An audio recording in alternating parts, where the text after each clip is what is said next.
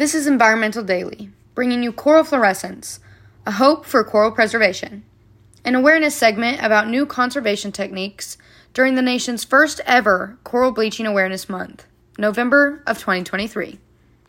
Over 50% of our coral reefs have been lost in the last 2 decades. 75% of the reefs are currently threatened, and that number is anticipated to climb to 90% by 2030.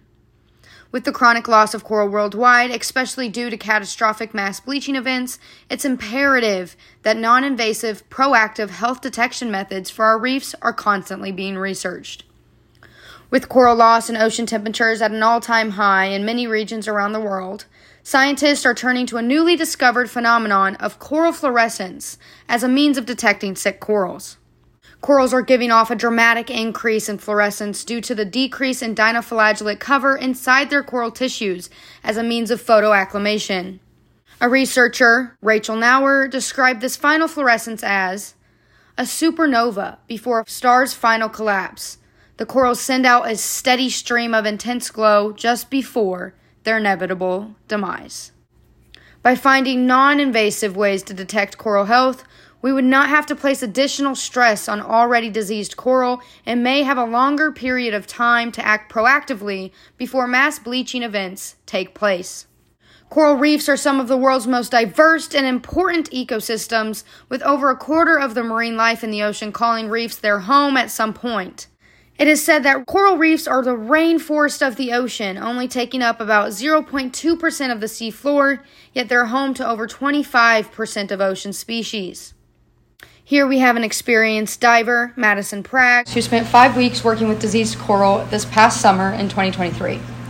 There has been a significant loss in coral just over the past 30 years, as I'm sure you know. What has been your experience with coral loss, and what are you seeing during these hours you've spent diving on these reefs? This past summer, it was a little heartbreaking because I was there for 5 weeks, so I was able to see corals that were either near death or starting to get sick, and I got to witness that disease progress within the 5 weeks of me being there, or corals that were healthy when we got there, and then ones that they were just sick by the time I left, and it's really sad. And then just hearing Professor Thurman talk about his experiences and just watching the decline it's heartbreaking.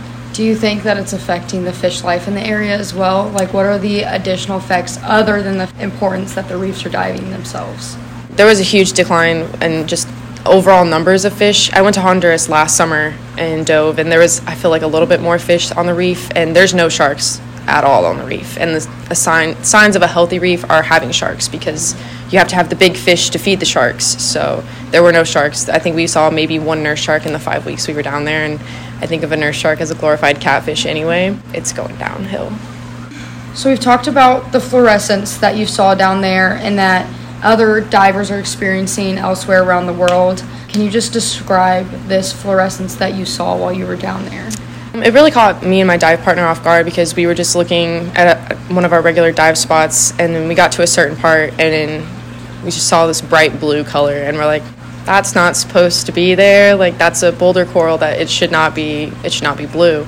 So we go up to it and we investigate it. Like, we touch it, and it's still slimy underneath it. So it's still alive underneath there. So it was just really interesting to see, because it was at a higher point and the water was warm when we were down there. So we think that's the start of it. You mentioned the water being warm. What degrees were you guys seeing while you were down there? 86s. Some days the waters were 87, 88 was the high. Joining us today is citizen and aspiring environmental scientist Tyler Jackson, who speaks more on how everyday citizens, like himself, can make a difference. So we've talked a little bit already about the significance of coral reefs, but how would you personally describe the significance? Why are they so important? I'd say they're important because the amount of diversity in life that they bring, the protection to shorelines that they bring. I believe that they help stop natural disasters, hurricanes, tsunamis. They just provide an abundance of life. They also help in certain places like Hawaii and other third world countries, help bring in their revenue, stuff like that. So you're familiar with Zachary Raga's production, Chasing Coral. How did seeing these shocking before and after videos of one of our 7 greatest wonders in the world, the Great Barrier Reef, make you feel? At first, I felt really good first seeing it because the reefs look very beautiful. It was very cool to like see that and like experience that. But as the documentary goes on, it definitely gets really sad. It almost feels like you can hear like the earth screaming out that it needs help, and you can see like the coral slowly disappearing, all the fish slowly disappearing, like the chloral bleaching and all of that. Like, it's really heartbreaking and really sad to see that all happening, and it all is happening so quickly. At the end, whenever we previously talked, you talked about a deep sadness you felt, but about how you did see a light at the end of the tunnel. You did believe there was hope. Can you speak a bit about that? I believe that there's most definitely hope. I think there's just a lack of awareness. I think just like media coverage over it. I think more people just need to know, especially people that don't live on the coast, that like live here in Missouri. I think they just need to be like shown what they can actually do to help and try and like fix this crisis that's going on. So what can people, especially people here in Missouri, actually do to positively impact our reefs? I believe just becoming aware on the situation and like showing light on it.